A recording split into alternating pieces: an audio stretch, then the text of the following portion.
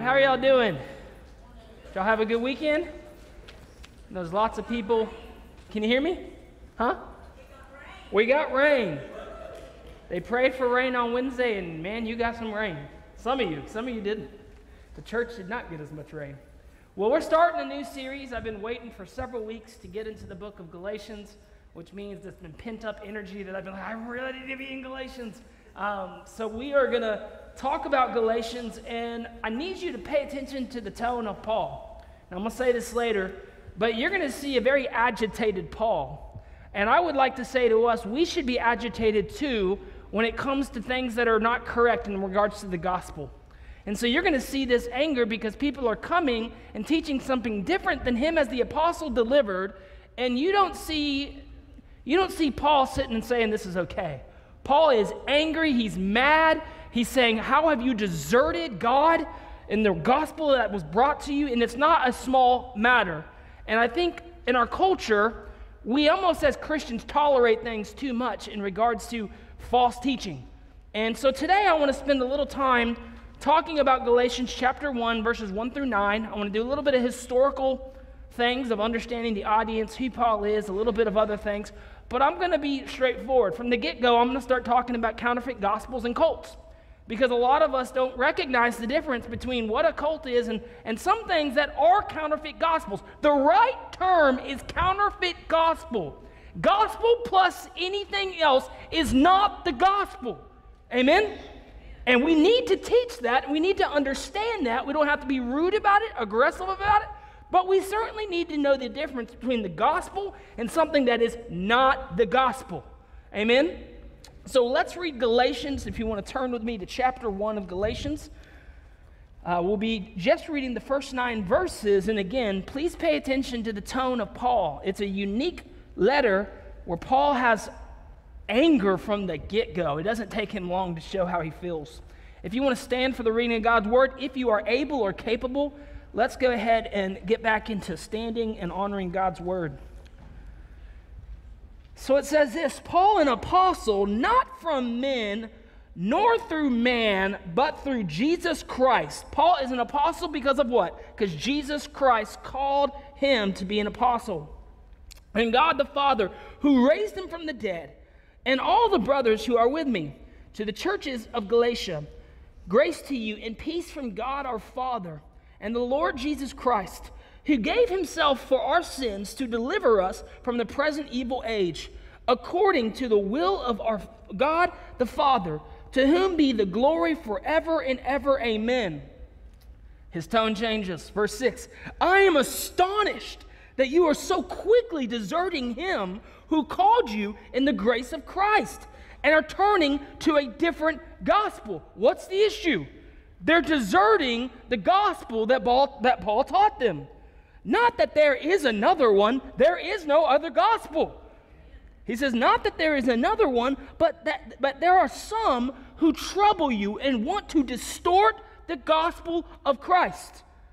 But even if we or an angel, which is an amazing, because one of the cults we're going to talk about today says an angel appeared to them and brought them something different. He says this in Galatians. But even if we or an angel from heaven should preach to you a gospel contrary to the one we preach to you, let him be accursed. As we have said before, now I say again, if anyone is preaching to you a gospel contrary to the one you received, let him be accursed. Amen? Let's sit down and we'll take in the rest of this. Notice his tone. For a contrary gospel, he says, if anyone is preaching something that is contrary to the gospel, is he saying, don't be friends with them. Don't be nice to them. Don't do lunch with them. He says, let them be accursed. Amen?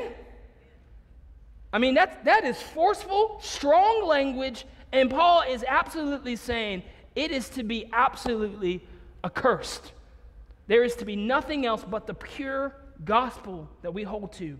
So, as we get through Galatians, I want to highlight that this is a unique, and he's teaching the authentic gospel. So Galatians to me is all about the authentic gospel. Galatians is about not only that, but the gospel is not just for non-believers. And we certainly don't need to just move on to more advanced material. Sometimes we want more advanced material, but many of us don't even know the gospel. We don't even know what it means. We don't even know that there's people who are part of some other denominations or certain things that they don't believe the gospel. Anytime someone talks about, I might be saved, I hope I go to heaven, I hope I make it, they are trusting in themselves to be saved, and that's not the gospel. We just sat up here and sang a song about the blood of Jesus Christ, and I'm telling you, if you believe in works and anything but the gospel saved you, then you spit on the cross and his blood is not enough for you. Amen? You spit on what he did, and the whole point of him dying was so that you could be washed purely white through his blood. Or why did he die? If you've got to earn your salvation, then he should have never died. We should have just tried to get more perfect about living out the law. The whole Old Testament's point is you can't do it. No matter what God did, they couldn't do it. So what did God have to do?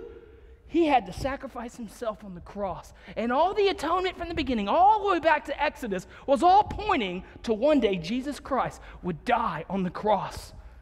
The blood of the Lamb that kept the kids safe, what was it all about? One day, his blood would cover our sins. Amen? So this is not small matter stuff, and I need to be able to call out some things, and I don't want you to take it personal. It's not me trying to make anything personal. It's just this is how Paul approaches false teaching. This is how he approaches false gospels. If we cannot get the gospel right, people are not going to be saved. They're going to be putting their faith and trust in themselves, and that's not the gospel. Amen? So, we don't need to just move to advanced material. We need to get the gospel and the authentic gospel correct. It is not only the way to enter the kingdom, it is the way to live as part of the kingdom. And we need to understand that fundamentally. The gospel is the way we transform churches, and it's the way we transform communities. The gospel is essential in these things. So who is Paul's audience? And you have my notes all in front of you. I'm handed you 2 full pages of information. Who is Paul's audience? He is speaking to young Christians whose spiritual problem is not only caused by failing to live in obedience to God, but also by relying on obedience and to him. So that is the challenge. And this is why I'm very passionate about gospel plus works is no longer the gospel. And many denominations, and listen, I want to be honest, I've said it from this pulpit many times, I don't consider myself Baptist. I consider myself a Christian. I consider myself one who believes the Bible. I consider myself a person that when I read the Bible, that's what it says, that's what I believe. And so we can get caught in these denominations. I don't even consider myself a Baptist, but I'm in Baptist churches because I get to preach the word as it's written. That's why I've always been in Baptist churches. That's why I went to Baptist seminary, because I believe in the word of God. And if it's not here, I don't want to teach it. I don't want some man tradition plus Bible. I don't respect that. I respect the Bible. That's what I believe. I believe the apostles came, they wrote the letters, and there's no more apostles coming. Unlike what cults say, there are no more apostles coming. God's word is finished. Read Revelations, read the last verses of Scripture. There's nothing to be added to this. It's over. This is God's complete word. What are we waiting on? The second coming. That's what we're waiting on. Or death and going to heaven. That's it. So, that being said, Paul is going to passionately proclaim that all they need and all they will ever need is the gospel. And please hear me. The gospel of God's unmerited favor to them through Christ's life, his death, and his resurrection. Unmerited favor. We don't need anything else. Nothing separates us from God other than when you are forgiven and you've accepted the gospel and Jesus Christ has sent his Holy Spirit into you, you are good for life. You did not deserve, you did not earn anything. Either God accepted and you became a believer or you didn't. Or maybe like 1 John that we've already read together. Some of them went out from them because they were never of them. Amen? But if you are a Christian, the Holy Spirit resides in you. You did not do anything to earn that. God allowed for you to be born again and made you a son and daughter of God, and there's nothing you can do, nothing you have done, nothing you will do that makes you a child of God or not. Jesus got on that cross, and he covers you with his blood. Amen? That's the gospel in many ways. So it's not about being better Christians. It's about living out the implications of the gospel. The gospel transforms our hearts, our thinking, and our approach to absolutely everything. That's what the gospel is about. So before I get going with Paul, I do want to stop, and this is not in your notes, and talk a little bit about counterfeit gospels and some cults. So, what is a counterfeit gospel? A counterfeit gospel is a fraudulent imitation of the gospel that deceives. It deceives. It presents itself as the gospel, but it's not. It's deceptive. It's not what Paul taught. It's something different. And that's what Galatians 1, 6 through 9 is all about. I'm astonished, he says, that you're deserting him who called you in grace of Christ, turning to a different gospel. And at the end, he says, if anyone is preaching to you a gospel contrary to the one you received, let him be accursed. Even if an angel comes to you, let him be accursed. Amen? I mean, that's strong language. And that's what a counterfeit gospel is. It deceives. It's an imitation, but it's not the true gospel. So let us be clear. It is not unloving or uncaring to identify false teaching, especially when one teaches something contrary to the one gospel. It is not unloving. It's not mean. This is life and death. This is heaven and hell. Okay? And that's a reality. So let's start off with cults, a couple of them. Mormonism. Mormonism was founded in 1830 by the teachings of Joseph Smith. This comes from their own website. Many Mormons say they're Christians. Let me tell you why they are not Christians. And I'm not going to go a deep dive into all of these. I just want to make a blanket statement because I need to get back to Galatians. But I want to point this out to you. Mormonism teaches that the gospel of Jesus Christ was lost from the earth through the apostasy that took place following the earthly ministry of Christ's apostles. That apostasy made necessary the restoration of the gospel. Through visions, the ministering of angels, and revelations to men of the earth, God restored the gospel. The restoration started with the prophet Joseph Smith and has continued to the present through the work of the Lord's living prophets. That's on their own website, lds.org. They're not Christians. They believe that Joseph Smith was the prophet that came to restore the truth.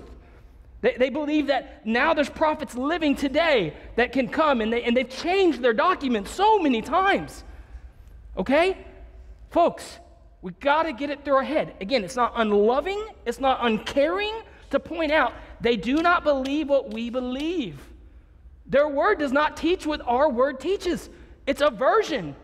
They hijack some of the Bible and some of the principles, but then they change it. And they don't believe what we believe. So I need to just say that, and I don't want to go, again, this isn't about Mormonism all day. It's not going to be about Jehovah's Witness all day, but I need to just plainly say it. Based on what they say, they're not Christians. They don't believe what we believe. You either believe the apostles wrote the word, and Paul had that authority by Jesus Christ, which is exactly what he says in Galatians. Paul, an apostle, not from men, nor through man, but through what? Jesus Christ. Acts 9, God called Paul to go and be an apostle, not man. And the apostles died, and when they died, that's it. There are people right now that say they're apostles. They're not. They're not biblical apostles, okay? That, by their own explanation on their own website, Mormons are not Christians. Secondly, Jehovah's Witnesses was founded by Charles Taze Russell in 1872, and it just changes year after year, and it gets confusing. Again, their own words from jw.org. We follow the teaching and example of Jesus Christ and honor him as our Savior and as the Son of God. Thus, we are Christians. However, we have learned from the Bible that Jesus is not Almighty God and that there is no scriptural basis for the Trinity doctrine. And then here's another thing to say. Who is Jesus to the Jehovah's Witnesses? He is created as the Archangel Michael before the world existed, a man of lesser God. They say the first human that God created, Adam, is called a son of God. Similarly, the Bible teaches that Jesus was created by God, so Jesus is also called a son of God. jw.org. They teach that Jesus' resurrection was spiritual, not physical, and his second coming already occurred spiritually and invisibly in 1914. Jehovah's Witnesses are not Christians. It's a cult. Amen?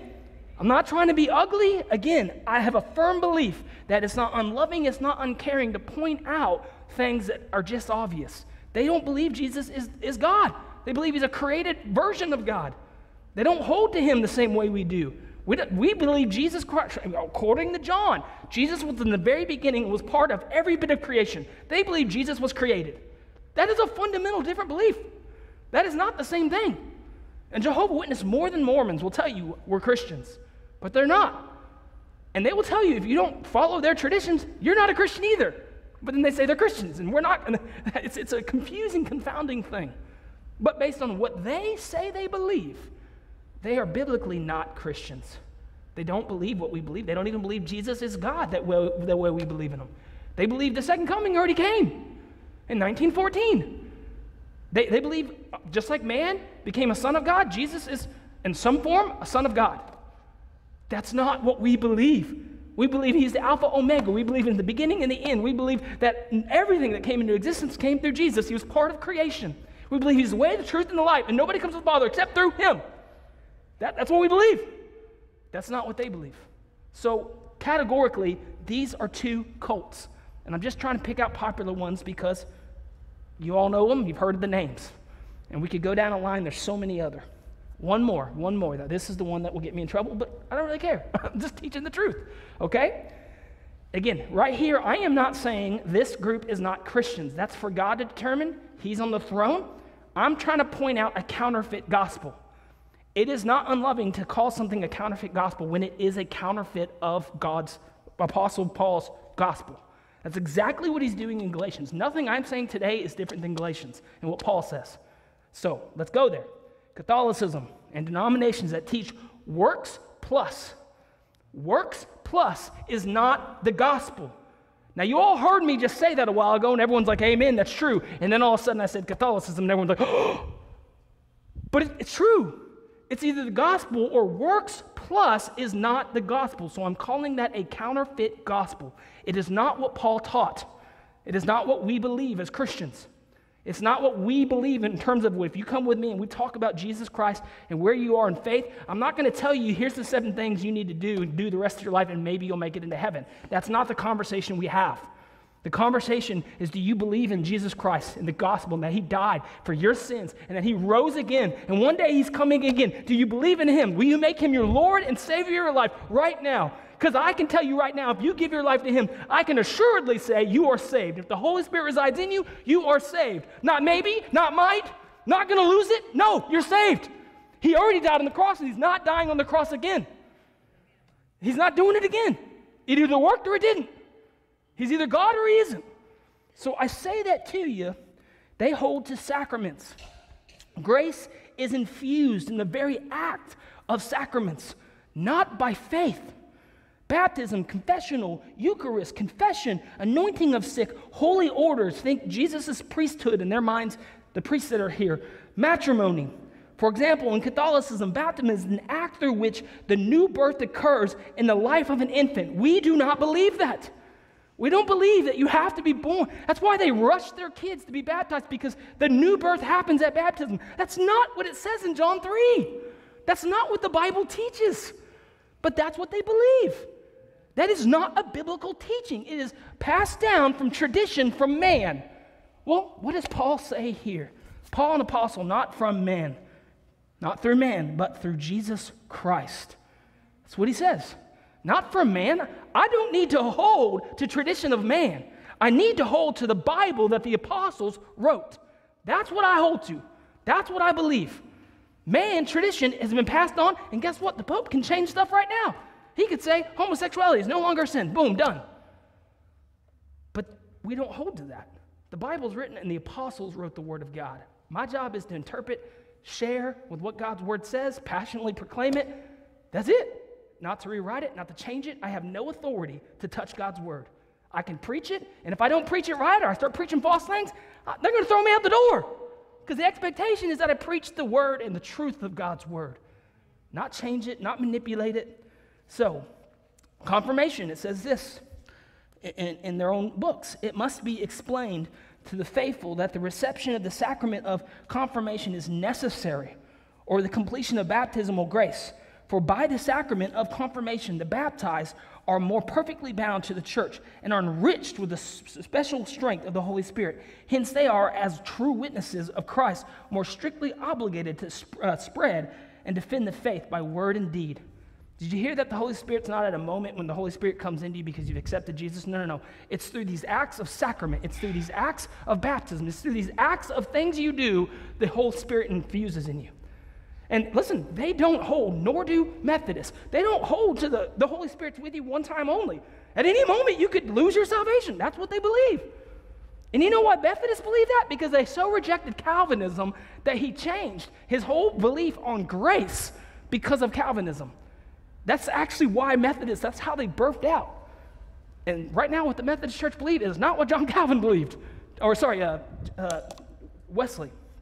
So, what is the massive difference? Guys, it boils down to this in regards to Catholicism, justification.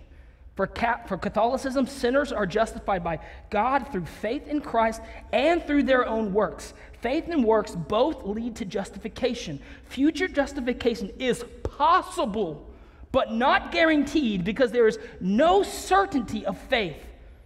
One works through one's own power, work to earn God's favor, and working to seal God's glory ultimately. Working to steal God's glory. Why do I say that? I say that because the whole point of grace and unmerited favor is we don't boast in what we've done. We boast in what he did and what he's done. And for all eternity, if you read the Bible and pay attention, when we go to heaven, it's going to be God screaming, look what I've done. Look at my mercy. Look at my forgiveness. Look at my sons and daughters that even though they were unrighteous and sinners, I forgave them like he didn't do the angels. But God did with man. Amen? And that is what's going to happen in heaven. We are the shining example of God's mercy and grace. And if you add works, you're stealing God's glory because you want to say, I did it. I get it good enough. Well, the Bible teaches you can't ever be good enough. One sin keeps you out of heaven. You're either forgiven or you're not. You're either a son and daughter of God or you're not. Either the Holy Spirit resides in you or he doesn't. You're either saved or you're not, but you're not earning it. So folks, I need to distinguish that, and I'm not going to spend a lot of time in this sermon series talking about that. Was my one time to really address it from the get-go, because the tone of Paul is, I'm astonished that you are so quickly deserting him who called you in the grace of Christ. Not in the grace of Christ plus sacraments, plus baptism, plus communion, plus you need to make sure you go to a class and get confirmed. That's not what he says. That's not biblical. But by faith you have been saved. Amen? Who says that? Paul. By faith you have been saved. And think about who said this. Paul. What was he doing? He was on his way marching to murder more Christians. And what happened to him? Boom! God blinds him and says, Paul, you will serve me. And he says, and you will suffer for my name's sake. Well, when was Paul saved? What class? How long did it take for Paul to get saved? That very moment he encountered God. And that very moment, his life changed forever. And God called him to be an apostle. Amen? He didn't have to go get a bunch of the other apostles to lay hands on him to say, yes, we do believe you've gotten saved, and now let's go do some classes. No. He encountered God right then and there, and he was forced to give his life to God. And he was going to serve God. And that was it. That's the end of the story. The rest of his life, he served God till his death. Amen? So just read the Bible. Believe the Bible. And man's tradition is not something that should be on par with the Bible. The Bible teaches how to be saved. Teaches us who we're supposed to be. Amen? Okay. So tell me about Paul. Who is he? There's always times that there's people in here who don't know as much as others, or they're maybe brand new to faith. He was a church planting missionary. He is, as I've said several times, an apostle. What's an apostle? An apostle is a man that God chose and has empowered them to go and teach with authority that I don't have. I'm a pastor. I preach the word of God. God in some ways has given me authority to lead a church, but I'm not authoritative. I study the same Bible as you, and God's word is our authority. The apostle wrote God's word. God told him what he's supposed to say and what he's supposed to communicate. And that's an apostle. And when they died, that was it. No more apostles. And so it's unique to the New Testament, these apostles. They're very similar to prophets in the Old Testament who also wrote books and had the authority to write scripture on behalf of God. So they're very similar. He would continue to minister and supervise these congregations through his letters. So he was a church planting missionary, but he would also go back to these churches. He would also send people to those churches, and he would also send books, just like we're reading the Galatians, where he hears about stuff going on, and he's like, hey, you're off base. You're following the wrong things. And he not only planted the church, he continued to minister to the church, and he even wrote to them. Sometimes he wrote to them even when he was in prison. And that was his concern and his love for the churches he brought the gospel to. Amen?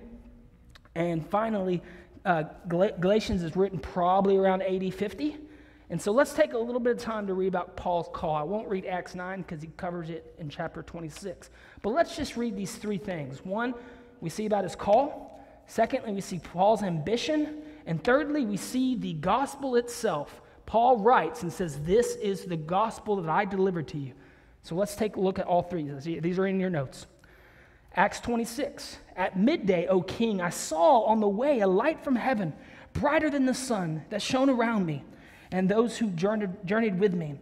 And when we had all fallen to the ground, I heard a voice saying to me in the Hebrew language, Saul, Saul, why are you persecuting me? It is hard for you to kick against the goads. And I said, who are you, Lord? And the Lord said, I am Jesus whom you are persecuting. But rise and stand upon your feet, for I have appeared to you for this purpose, and appointed you as a servant and witness to the things in which you have seen me, and those in which I will appear to you, delivering you from your people and from the Gentiles to whom I am sending you. So his focus, even though he so badly wanted to go minister to Jews, God said, you're going to Gentiles. Verse 18, to open their eyes so that they may turn from darkness to light and from the power of Satan to God, and that they may receive forgiveness of sins and a place among those who are sanctified by faith in me. Amen? Yeah, y'all need to say that with me. By faith in me.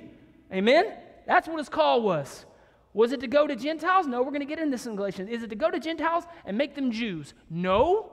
It's to bring the gospel to the Gentiles, whom all along in all the way back to Genesis chapter 12, God said, all nations, all people, he had a plan for. Well, what was his plan? It was Jesus Christ. And now you see Paul's ministry to all nations, all people. They are now being brought into the family of God, and the gospel is how they are coming to Christ. He's not called them to be Jews. He's not called them to carry on with every ritual. He's asked them to accept Jesus Christ through forgiveness of sins. Amen? And that was the problem in Galatians. These Gentiles are coming, these Judaizers, and they're trying to make the Gentiles conform. And here you get a fight among the mega powers. In Galatians, Peter and Paul are going to fight. And Paul's going to be like, that is not what we're called to do. And you could tell that, Peter was just being influenced by the Jews, and he had pressure like we all sometimes feel. And he was wanting to sit with the Jews and impress the Jews. And Paul's like, that is not what we're supposed to be doing. And this is the church that Paul planted, not Peter. And it was for the gospel. So I point that out to you. Romans chapter 15, verses 17 through 21. Here we see Paul's ambition. In Christ Jesus, then I have reason to be proud of my work for Christ, for God. For I will not venture to speak of anything except what Christ has accomplished through me to bring the Gentiles to obedience, by word and deed, by the power of signs and wonders, by the power of the Spirit of God. And that from Jerusalem and all the way down to whatever that is, I can't say it right. I have fulfilled the ministry of the gospel of Christ.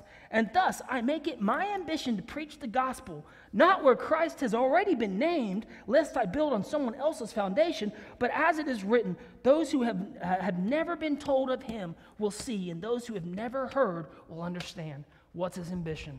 I'm bringing the gospel to people that have never heard about Jesus and are far, according to what he says in Acts, were as dark as can be, and he came to bring them light.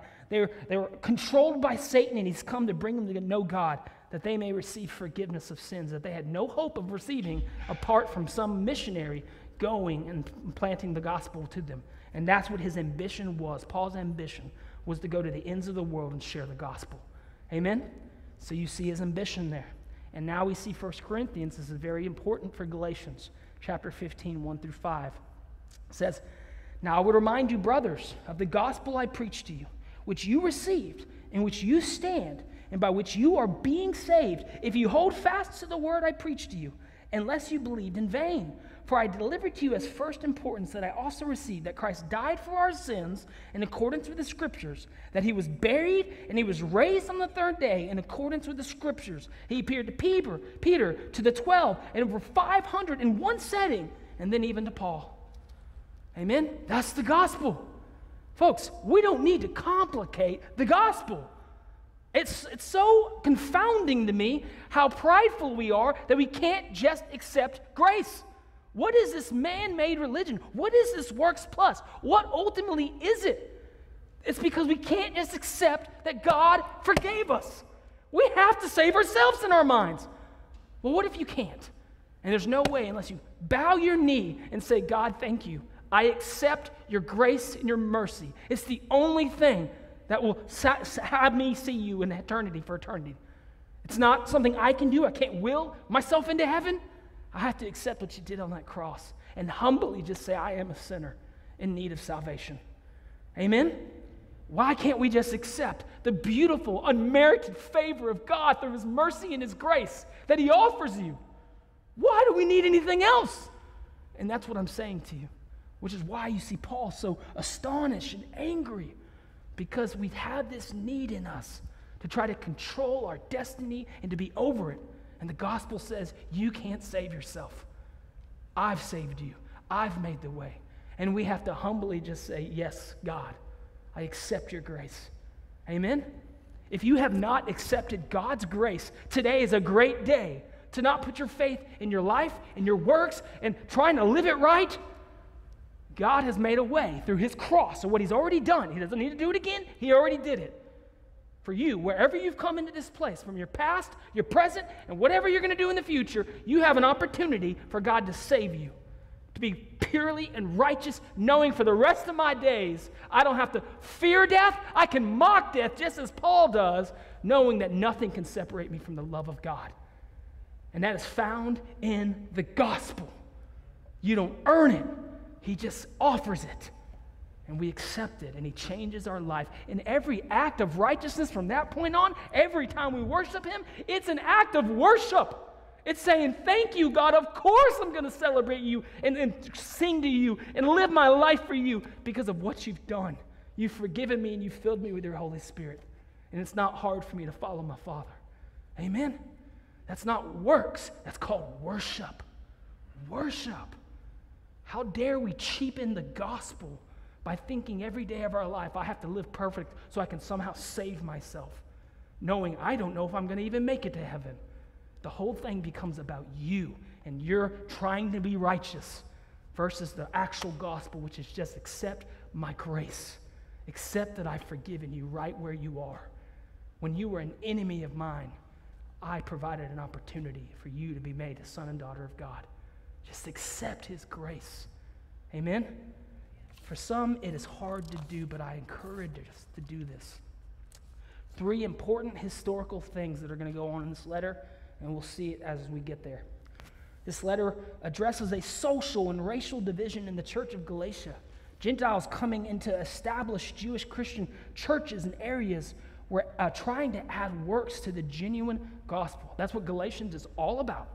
These religious people trying to come in and add works. And Paul says he's not having none of it. It's not good. He says Christ plus anything else required for full acceptance by God is a false gospel, different gospel than what Paul had taught them. To accept this false gospel is to lose Christ himself. He says it in Galatians 1:6, deserting, turning to a different gospel. That is a very serious thing, and I'm just trying to spend my day trying to say, I hope you care like I do, like Paul does, about the genuine gospel. Christ plus anything, he says in Galatians, is deserting and turning to a different gospel, which will not save. Amen? There is one gospel, and we need to believe that and teach that. This letter is for all professing Christians.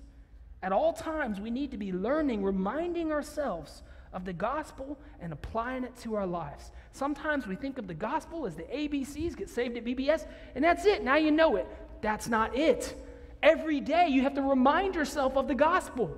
Every day it should be the lifeline of living your life. When Satan tells you you're not worthy, you're not good, or you mess up again, you make a mistake, someone tells you you're not saved, what do you have to remind yourself of?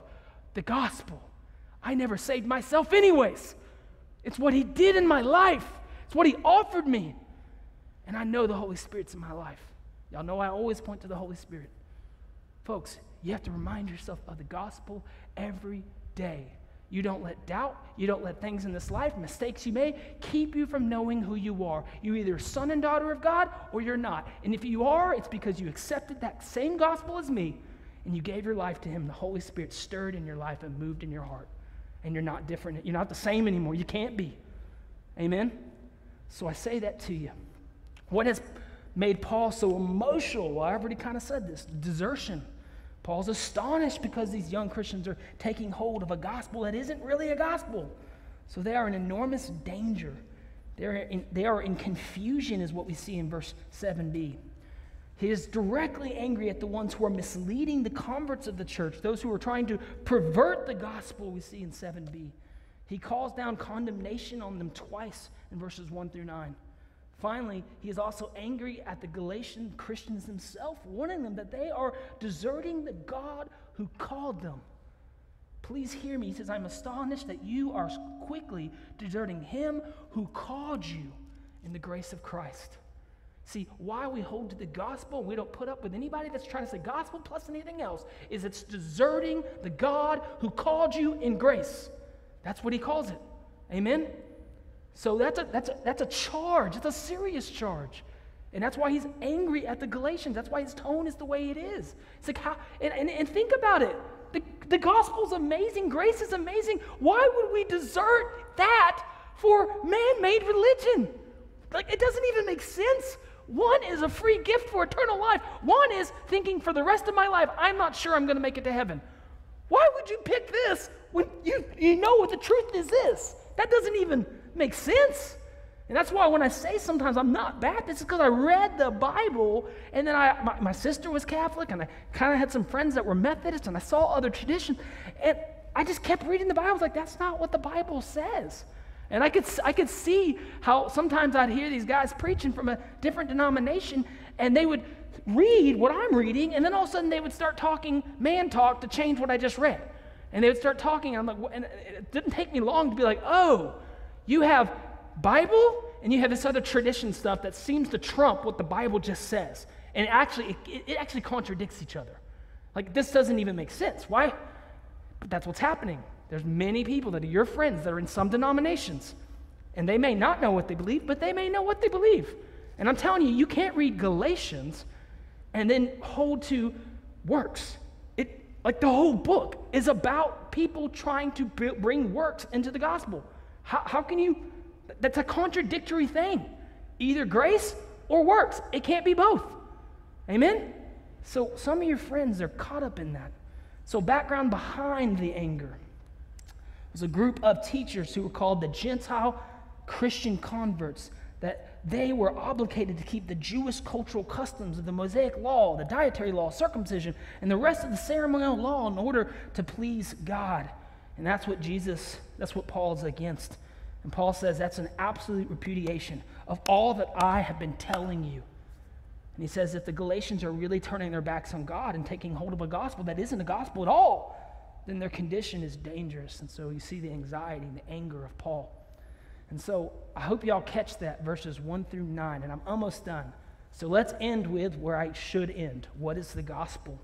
So Paul, the divinely appointed apostle, reminds the Galatian Christians of his particular divine message, the gospel. In his opening, he gives them a quick yet pretty comprehensive outline of the gospel message. We find it in this text. Who are we? Folks, we are helpless and lost. You are helpless and lost apart from Christ. And if you hold on to works, you are still helpless and lost. That is what the word deliver or rescue implies in verse 4. Jesus is not so much a teacher as he is a rescuer. To be rescued is what we need most. Nothing about who we are or what we do saves us. This is what theologians call spiritual inability. We have no ability to save ourselves. None. Helpless. Lost. And we see that in verse 4. What did Jesus do? Jesus rescues us by giving himself for our sins. You see that in verse 4. He makes a sacrifice which was a substitutionary in nature. This is what the gospel is. Why the gospel is so revolutionary. We deserve to die on that cross for our sins, but Jesus died on that cross. And his perfect life. It's when I do the bread and the wine when we're having communion, folks. Yes, the blood. When we're drinking the juice. Yeah, that's meaningful because he died on the cross. But when I'm eating that bread and I'm thinking every single day he never sinned, and for him to die on that cross and to be my atonement, he could never sin. There's not a day I haven't sinned. And I don't even know how sinful I am. Amen? Every day, never sinned, which is the only way he could have died on that cross. So God dies on that cross, and he substitutes what should have been us, but he gives us his righteousness, his perfection. And he takes it on the cross, and he pays our penalty, what we should have deserved. That's what Scripture teaches. This is why the gospel is so revolutionary. Jesus did all we needed to do, but cannot do. Only his perfect, sinless life could be the sacrifice acceptable to be the propitiation for our sin. Jesus did all we should have done in our place. So when he becomes our Savior, we are absolutely free from penalty or condemnation. As Romans says, there is no condemnation in Christ Jesus. None. Amen? You may condemn yourself, but it's not through Christ. It's not through what he did on the cross. There is no condemnation in Christ Jesus. For what he's already done, if you are a son and daughter of God, there's nothing you can do that keeps you from heaven. Because either it was good enough or it wasn't. Amen? That's why we say your past, your current, and your future sins, God has forgiven you of all of it right where you are. Not get discipled and get right. No. Right where you are, when you're an enemy of God, he made a way for you. And there's an opportunity through discipleship to grow and learn how to better worship God. But when you get saved, you are lost, helpless, no hope. Not trying to teach you how to get confirmation for a couple classes to tell you whether you're saved or not. No. Right there, hopeless, no help, enemy of God. But then what happens? But God. We get confronted with grace, and we accept him and make him Lord and Savior of our life. And you'll see it. You'll know because your life will never be the same. Amen? So, final things as the band comes up. What the Father did. God accepted the word of Christ on our behalf by raising him from the dead, we see in verse 1. And by giving us the grace and peace, we see in verse 2, that Christ won and achieved for us. Why? This is all done out of grace, not because of anything we have done, but according to the will of God the Father. Verse 4d. We did not ask for rescue, but God in his grace planned what we didn't realize we needed. And Christ, by his grace, verse 6, came to achieve the rescue we could never have achieved ourselves. So, final point. The biblical gospel, Paul's gospel, was clear that salvation from first to last is God doing. It is his calling, plan, action, work. Thus, accordingly, God deserves all the glory for all time for such grace. Amen? Now that is the gospel. And Paul is angry, and he says, why would you desert the gospel? Church, I say to you, why would you pick works? I know in our minds we feel like we don't deserve the gospel, and we need to do this or this to prove to God. I know our minds go there. We wouldn't have all these denominations. We wouldn't have all these false teachers if our mind didn't somewhat go there. But what I'm asking you to do is just to accept and hold tight to the real thing. The beautiful gospel that says you have unmerited mercy that God has given you and grace that's offered while you were an enemy. He offers it. Why would we want something else than what the Apostle Paul experienced himself? He was on his way to murder Christians and God just saved him. Amen? Well, some of us, that may be part of your story.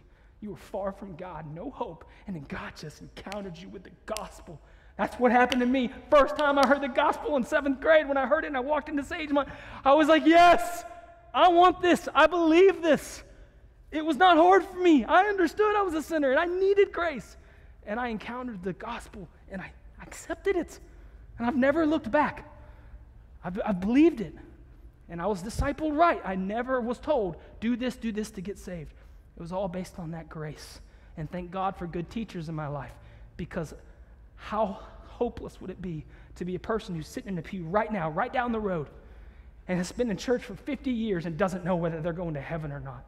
That's a joke, because the Bible is very clear. But God, by grace you have been saved. Amen? Don't worry about man's religion. Study the Bible. Study the Apostle Paul's words, and you'll find what the gospel really is, and it will revolutionary and change your life, and you'll never be the same. Amen? I'll be down here willing to pray with anybody if anybody would like to come. Thank y'all for being here. We're going to be in Galatians for several weeks, and man, the gospel is beautiful, and please feel free to get excited and share that gospel with neighbors and friends, because it's what's going to take people from hopeless to finding God, just like happened to you. Amen? Let me pray. Father, thank you for your word. Thank you for the gospel. Thank you that we can hear your word, and because the Spirit is inside of us, we can say, yes, amen, this is true. God, I pray that we allow ourselves to be open to others that we are around, and that we share this gospel. That the people around us that are hopeless, that look at society and their world is crashing and just tumbling down, and they don't know what to do. They feel helpless. I pray that we would be able to bring this gospel message to them, that they would know there is hope. There is a way, and God, that's found through you. We love you. We thank you for the opportunity we have to worship and to study your word together. It's in your name we pray. Amen. Thank you all.